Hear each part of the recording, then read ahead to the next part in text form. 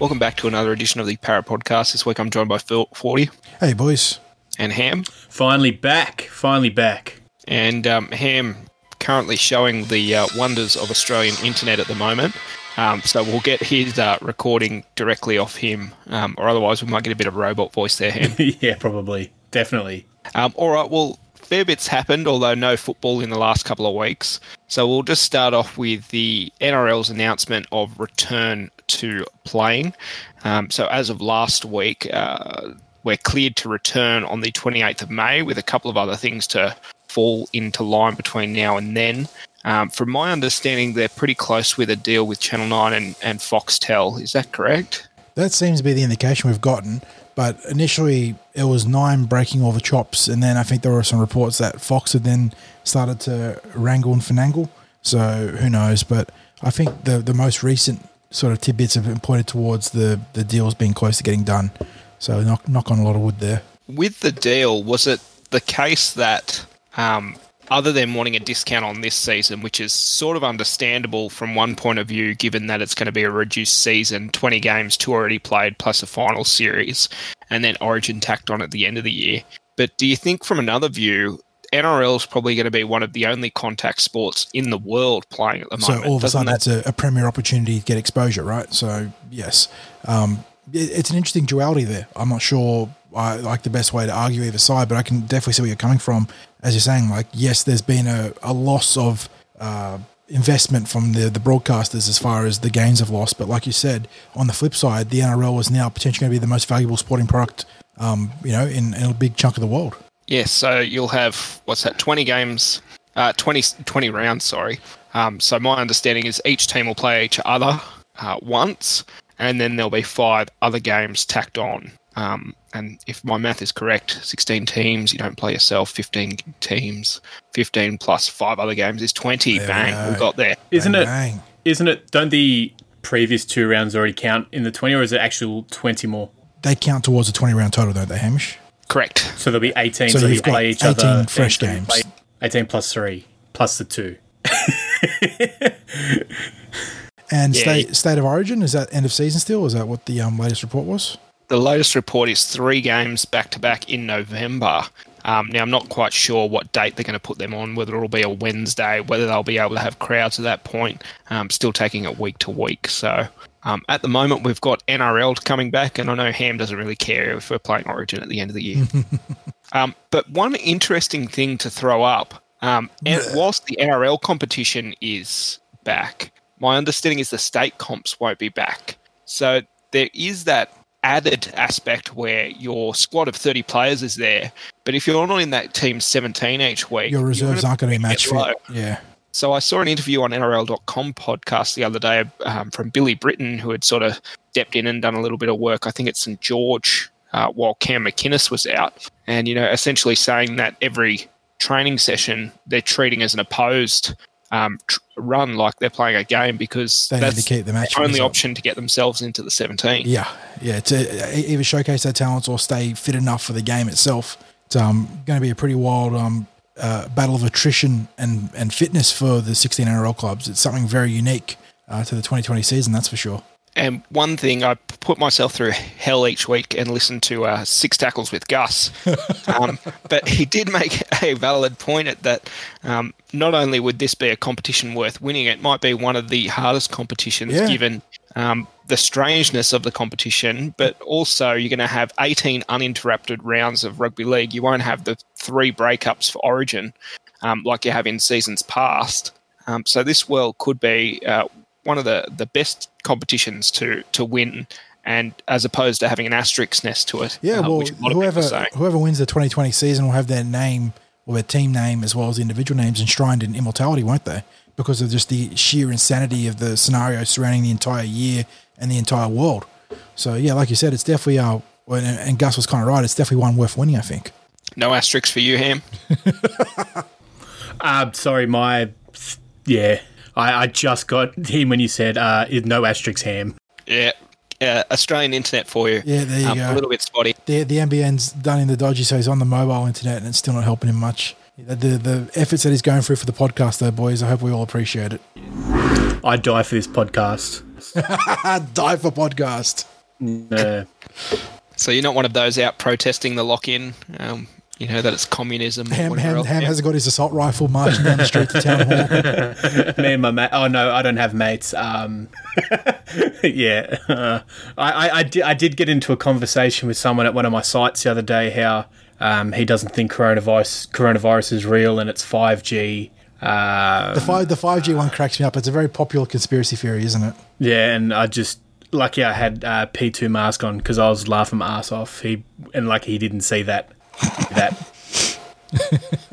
Yes, well, I've been staying at home, so other than going out for a walk or for a run, that's it. Stay indoors. All right, well, let's get to, if you'll see from show notes, boys, dickheads, Latrell, Fox, Cleary. That is a theme of this week's show notes. That's right. So following Latrell and Josh Addo-Carr breaking COVID-19 protocols, they've each been fined $50,000, for which most of is suspended. Now, I was listening to a different podcast, is it Fifth and Last, and I think their point of view was they wanted it harsher. But, it was also 6 tackles with Gus, but also saying that perhaps they've only put it at this scope because there might well be other players who have end up suspending also breached. So you don't want a case where you get back your 30-man squad and 10 of them are suspended for breaking the protocols. But unfortunately, the racism card was thrown up with Latrell and Josh Addo-Carr, and I think whilst we all know that Latrell has been thrown under and he certainly has had to deal with those issues, and it definitely gave heat rise to some of those people that sort of spew that racist crap. Well, the thing is that it literally gives the racist ammo because it weakens the argument for the legitimate racism and issues that people of Indigenous origin have to face. And it's so frustrating to see them play that card because it was so stupid. And the other one, Josh Addo-Carr, had apparently been warned twice in the previous week about breaching those protocols before being found up on I believe it's Latrell Mitchell's, either his place or his family's place. Not only were they stupid enough to ignore the warnings, they posted it all on social media. That takes a special kind of selfishness, stupidity. Why? What is with the obsessive need to keep a public diary with this stuff? I don't understand. I'm just shit at social media.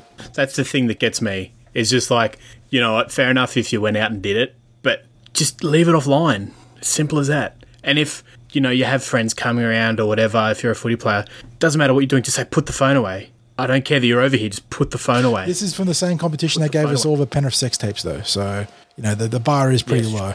And on top of that, not just were they breaching COVID-19 protocols, I understand they were also firearms offences. Yeah, and also riding motorbikes without helmets. So. And yes, I'm sure their clubs would have loved seeing that, riding around in singlets with no riding gear at all. Yep. Yes, particularly stupid. And then we'll get on to Tyrone Roberts-Davis is very thankful that Latrell and Josh were involved because he's like the also ran that's in there and no one really cared about. But yes. Then we'll get on to Nathan Cleary on Anzac Day. I was hearing a lot of people were breaching protocols on Anzac Day, and Nathan Cleary, I understand it's his sister's friends were going to some parties and dropped into his place. His initial story he gave was that they were only there for 5 minutes while they were waiting for an Uber, but following giving that story to the NRL, it then came out a number of TikToks were leaked of him doing some He should be banned for the year for using fucking TikTok. Seriously. Disregarding any sort of COVID breaches, the fact that a grown man is doing dances on TikTok, oh my God. But isn't that also the case that Dillbags is on? Yeah, but he's under 18, he's under 20 years of age. But just the TikTok stuff, it's literally owned and run by the Chinese government, so you're selling away all your privacy. Congratulations. And B, it's just so dumb. Oh my God. This is the baboomer of me going, damn youngins, get off my lawn. But TikTok, seriously. It's a bit like Vine, really, isn't it? Yeah, I suppose. Yeah, Vine didn't have as much of the cringy, prepubescent teenage dancing sort of stuff, but it is a fair bit like Vine. So yeah, it's a valid comparison. It's with the Cleary one. To me, that's worse. If he was sincere about it, he should have come out and said, "Look, did a couple of dances," and then it wouldn't have been a big problem. But the thing was, he come out and he said, "Oh, it was only the photos," and then he lied. So it's to me that's worse. And I think all three should have been suspended for the year. And I don't care about club allegiances there. I think any player found to be breaching social distancing guidelines should be suspended for a year, just because you're putting how many hundreds of people at risk of losing their job. You're jeopardising the entire industry and the industries that support the industry, because league has its tendrils spread out so much further than the game itself. And you're talking about so many millions and if not billions of dollars that are being put at risk because a couple of idiots can't obey some quarantine rules. But it's frustrating. But Hamish did raise an interesting point about how severe should the bans have been, or the punishments have been rather. And I'm sort of sitting on the fence here, because personally I would have liked to have seen them all rubbed out for the season. Cleary as much as the other boys that went up on the hunting trip. But he also makes a good counterpoint in that, you got to be careful, because if, these are footballers we're talking about, if a good chunk of the squad has, breached it, they end up having a team that pretty much has to forfeit the season. I thought the financial aspect was probably a bit too much for Latrell and Addo-Carr, even though 60% was suspended for later. I thought that was too much, but to only have one game and then that game actually be a suspended suspension, like, come on, that's nothing. I don't know if you guys caught the Sunday Footy Show today, but it was interesting seeing the dichotomy of the arguments between Paul Gallen and Peter Sterling. Gallen said that hitting the hip pocket of the players was the most damaging thing you could do, whereas Peter Sterling said that he thought that the suspensions from the game itself are far more impactful to the player as much as the club. And so they were sort of arguing about what was the greater way of punishing the players. So, didn't Paul Gallen for the last 5 years of his career, he was pretty much an Origin-only player. So I guess missing out on games for the Sharks. But maximising his hip pocket earnings there with the Origin games, that's right. So, I mean, Gallen, true to form, I suppose. He was practising what he preaches. Yes. But yeah, it must be said, to stay indoors. And for all those people out there searching or combing through these players' social media to try bring up stuff and sell it to the media, just disgraceful. Not even sell it to the media. I saw someone on Twitter, and I called them out for it, shared a photo of Reed Marnie while he was working with What Ability, with a autistic child, him giving a piggyback in the beach, and them saying, this is this and this and this. I was like, don't post things unless you're educated on that topic, or not necessarily educated on the topic, but exactly. Yeah, that's disappointing, is when people try and make it look as if other players are doing something wrong when they're, actually doing the right and a good thing. All I can say, Ham, is I hope you're doing local recording. Yeah, I missed all that. I got some auto tune right there going. But he probably made a very salient point knowing Ham, and that was unfortunate. But we'll get that on the edited version, I hope. Oh, you definitely will. My man. All right, and the last point for Cleary in Penrith, that seems to be a bit of a hotbed at the moment. Yeah, playing for his dad didn't straighten him out, didn't it?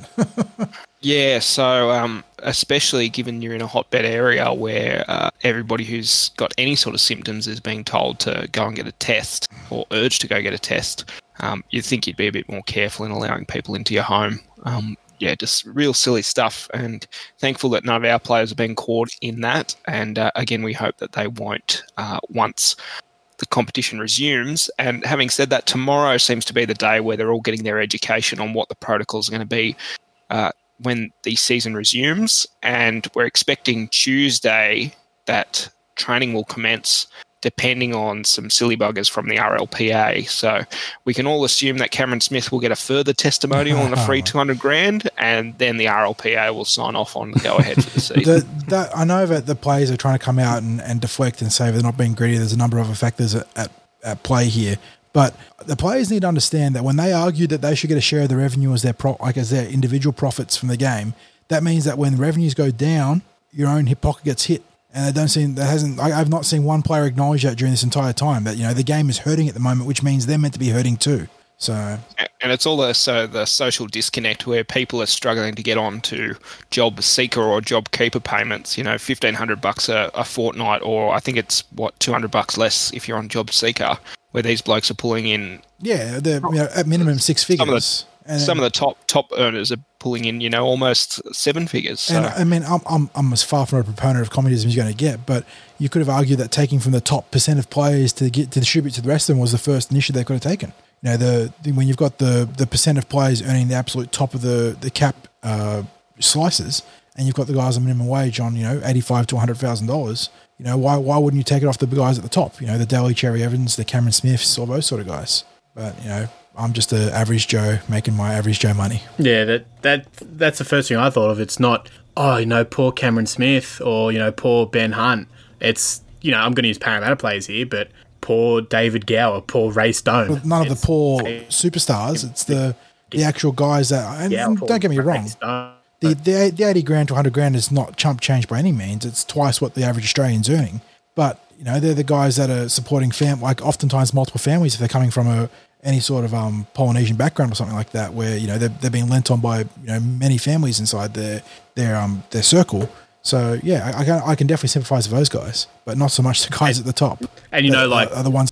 As you said, average Joes like us, we're going to be earning average Joe money until, we're 70 years old or whatever. Those guys will only be earning it, possibly even until they're 25. That might be it for them. Well, that is a very important point. Whereas the superstars have had that top percentile earning for most of their career, the average guys have got a much smaller window for the length of their career at a much smaller rate of average income. So yes. And the return to full-time rugby league as of the 28th of May. I was listening to the Talk in Paradise. Is that the That's name the Parramatta, the official Parramatta one? Yes. Unofficial. Well, yes. But in any event, or is it the official? No, we're the officially unofficial. They're the unofficially official. That's right. We're the premier. But in any event, they were talking about Reid, and apparently it's pretty close for Reedy to be starting up at that point. But my best guess is we may have Stoney on the bench at that point for cover, just in case. Well, you talk about a club that was blessed by the break, right? And one of our most important players coming back in time for the season restart. You don't want to talk about fairy tale scripts, but some of the pieces are in there early in the set. Yes, not wrong. And also, I guess for the Dragons, Cam McInnes coming back. Another big one timely. Too. Yeah. There's a couple of other players, and was it David Fafita? He'd had some sort of shoulder injury. Now he might be out. That does twink a bit like a bell in the memory there. I think he might have got banged up. Yeah. Yeah. So very fortunate for Reedy to come back, but unfortunate for Stoney not to get an extended run in the hooker position. But we're not going to cry over spilt milk at this point, given we're going to get rugby league back. Actually, getting a season. Yeah. All right. Well, I think that. Is there anything else that we really wanted to touch on? There's nothing much that's been happening in the... There was a minor sort of storm in a teacup today when there was talk about the Warriors players having a potential infection, but it turns out that Fusatu is staying behind for the moment for compassionate grounds, and Daniel Roach was sick but not COVID sick. So thankfully the Warriors look to be on their way to Tamworth. And on the para front... Oh, no, I just find it funny how that's a term that we can use in this time, like sick... But not corona sick. Corona. Yeah, he's sick, but it's not corona like, yeah. But I have had to run that with my son, his daycare. He's got a little bit of a cold because he's teething. Like, he's got a cold, but it's not the Rona, I swear. He hasn't got the COVID. But I tell you what, I got two things here. Firstly, on some unfortunate news, Parramatta Eels legend and borderline immortal sort of talent, Ray Price and his wife are both battling cancer. Really bad news there. So our best wishes from everyone, I imagine, on the podcast go out to them. And on an unrelated note, but I suppose semi-related because it's the health industry, I tell you what, this entire coronavirus saga should give everyone an appreciation to how good we have it in Australia. When you look at the rest of the world, and particularly some countries that are meant to be leading the way, and you talk about England, Italy, America, with the fact that we've had, such little impact from coronavirus is crazy, and a testament to how good things are in Australia. Oh yeah, yeah. As much as we belittle anybody that's in government, and especially our Prime Minister, he's not out there advocating. And I know it's a very low bar, injecting disinfectant into our veins. The poor doctor that was on Trump's right, just sitting there she was looking dead ahead, not acknowledging anything. My God. Ingesting disinfectant. Oh. Injecting, not ingesting. Oh, sorry, injecting. There you go. If you put it straight into the bloodstream, it's going to work better. Inject it directly. And then to double down, or not double down, to walk it back as sarcasm the day after, if you're watching the press conference, it very clearly wasn't sarcasm. My God. I think he was just thinking out loud, and then that's probably a very good point when you think about it. Yes, there is sort of a causal connection that disinfectant. You wipe it on surfaces, and that kills germs. So inject it into the body, and it'll just clear up the body. Your body is a surface, so yeah, exactly. Your body is a temple. Temples have lots of surfaces, so just inject the disinfectant into the body. And your body is a wonderland. It's my wonderland. All right. Well, I think that'll wrap us up. The only other thing would be off-topic discussions. How did you feel, Ham? You being the biggest Green Bay Packers on this podcast fan, what did you think of the draft? Well, I'm not an advocate of the draft. It is what it is, I suppose. I can't really comment at the time being, because I'm not one to sit down and watch the draft. I will have to wait for training camp to assess their abilities. Well, I'll be getting those Zoom meeting numbers, and I'll be watching in. Just on that, both our teams seem to have both strange drafts. How did you figure it, 40? I warmed up the Seattle's draft a lot more when I sort of looked back on it, and then some news started coming out. KJ Wright had a off-season shoulder surgery, so he's going to be starting behind the 8-ball. And the Jordan Brooks pick, when you looked at the film, he had a very good 2018 college season, so he was playing off the ball a lot more. So it showed like a bit more versatility. So in the end, I warmed up to the Seattle draft. In typical Seattle fashion, in one of the most stacked wide receiver drafts of recent memory, they took 2 tight ends and then 1 wide receiver late. They always zag when the competition's zigging. But I did end up enjoying the draft more than I thought I would after that shock on day one. So I'm knocking on wood that they can make a free agent signing or 2 with the money they freed up by cutting DJ Fluker and Justin Britt. But as it stands right now, Jadeveon Clowney seems to be in a pretty strong holding pattern. He's willing to sit out for a while, it looks like, until he gets the money he wants, even though the rest of the competition seem to think that he's not worth anywhere near what he thinks he is. It's the injury concerns, isn't it? Yeah, the injury concerns, and the fact that while he's disruptive against the pass, he doesn't get the sacks, and that in the end that means a lot for teams. As far as Birdie's concerned, because he's not here, I thought the Cowboys had a very good draft. And Birdie was killing it. Frustratingly, for some reason, teams just kept not picking the best wide receivers, and they just fell down the board, and then Dallas got their hands on one of the premier wide receivers in the draft. Man, they were after CJ, and they got CJ. Yeah, just unreal. And then in an interesting twist, they got the Red Rocket today. I don't know if you saw the news, but Andy Dalton signed as the backup. To the Cowboys? To the Cowboys, yeah. Very strange. Sorry, I said Red Rocket, I meant Red Rifle. Sorry. But yeah, I thought it was weird that the Packers wouldn't go a wide receiver in the first round. They went the quarterback route there. So when has Aaron Rodgers been given a first round wide receiver to throw to? Never, I don't think. Devontae Adams is an absolute superstar, but he wasn't a first rounder. So it's quite funny when you look at that stat, because you look at some of the wide receivers we've had, and they've been top tier talent. So it just shows that whilst they might have not been taken in the first round, how drafts work, how imprecise it is at the top sometimes. I mean, did you see the 2017 draft were up for their 5th-year option renewals, and from the top 5, only Myles Garrett got his contract renewed for the 5th year. The rest of them was Leonard Fournette, Corey Davis, Mitch Trubisky, and Solomon Thomas.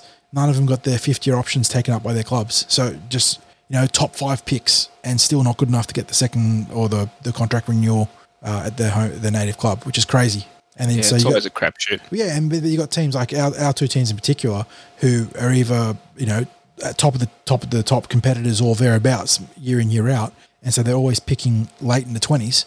It shows you, how much of a disadvantage you have, and even then, if you're even picking top 10 or top 5, it still doesn't get you back in the mix if you're not good enough with talent identification. Was there any other sporting news? I was just going to say for Green Bay, my understanding was we'd traded up to get our receiver, but then the 49ers traded up and snaked us. The Brandon Ayuk mail that came out, yeah, that was interesting. So, it makes a lot of sense, doesn't it? The fact that you guys ended up not taking a skill player for a while, barring the running back. Yeah, I still think day 2, both those picks were reaches, but you could understand them taking them because they probably weren't the running back wasn't going to be there in the third round, and then the tight end slash, what are they saying, is a fullback sort of. Yeah, like the Kyle Juszczyk sort of super utility.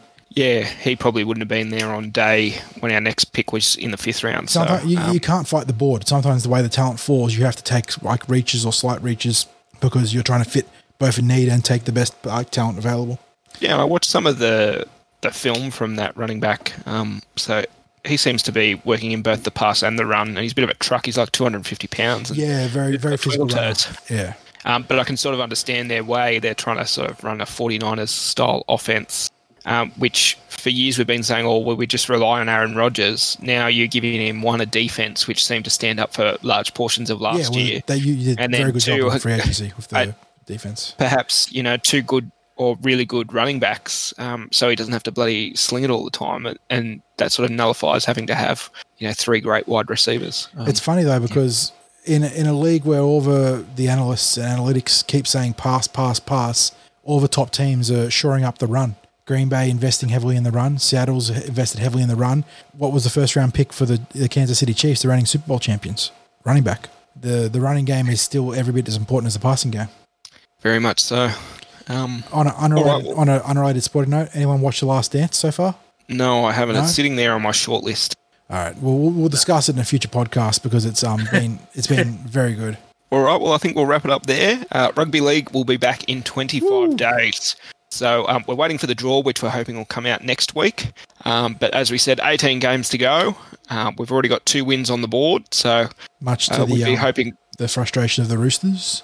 Reset the comp, by the way. I wouldn't have rested Boyd Cordner, by the way. My God. Well, that's how you run it. So, they've got less time to make up. And having said that, they've already played Manly and Melbourne, who are 2 teams you'd think would be there or thereabouts at the end of the year. So, they're I don't think they should be too worried. Easier strength of schedule based on that by the fact they've already played those 2 teams. Correct. All right, well, we'll wrap it up there for this week in the Para Podcast, and we're hoping to also record a game companion shortly, which will be the 2009 round 24 match, Eels v Tigers, which was the Battle of Hayne v Benji. So hopefully we'll be able to record that shortly. I think Ham's going to tap out for that one because of his internet connection, and Birdie should be with us. Yeah, cheers. Hopefully Catch you, boys. The internet's good for the next podcast anyway. See yous. Good to be back. Boy.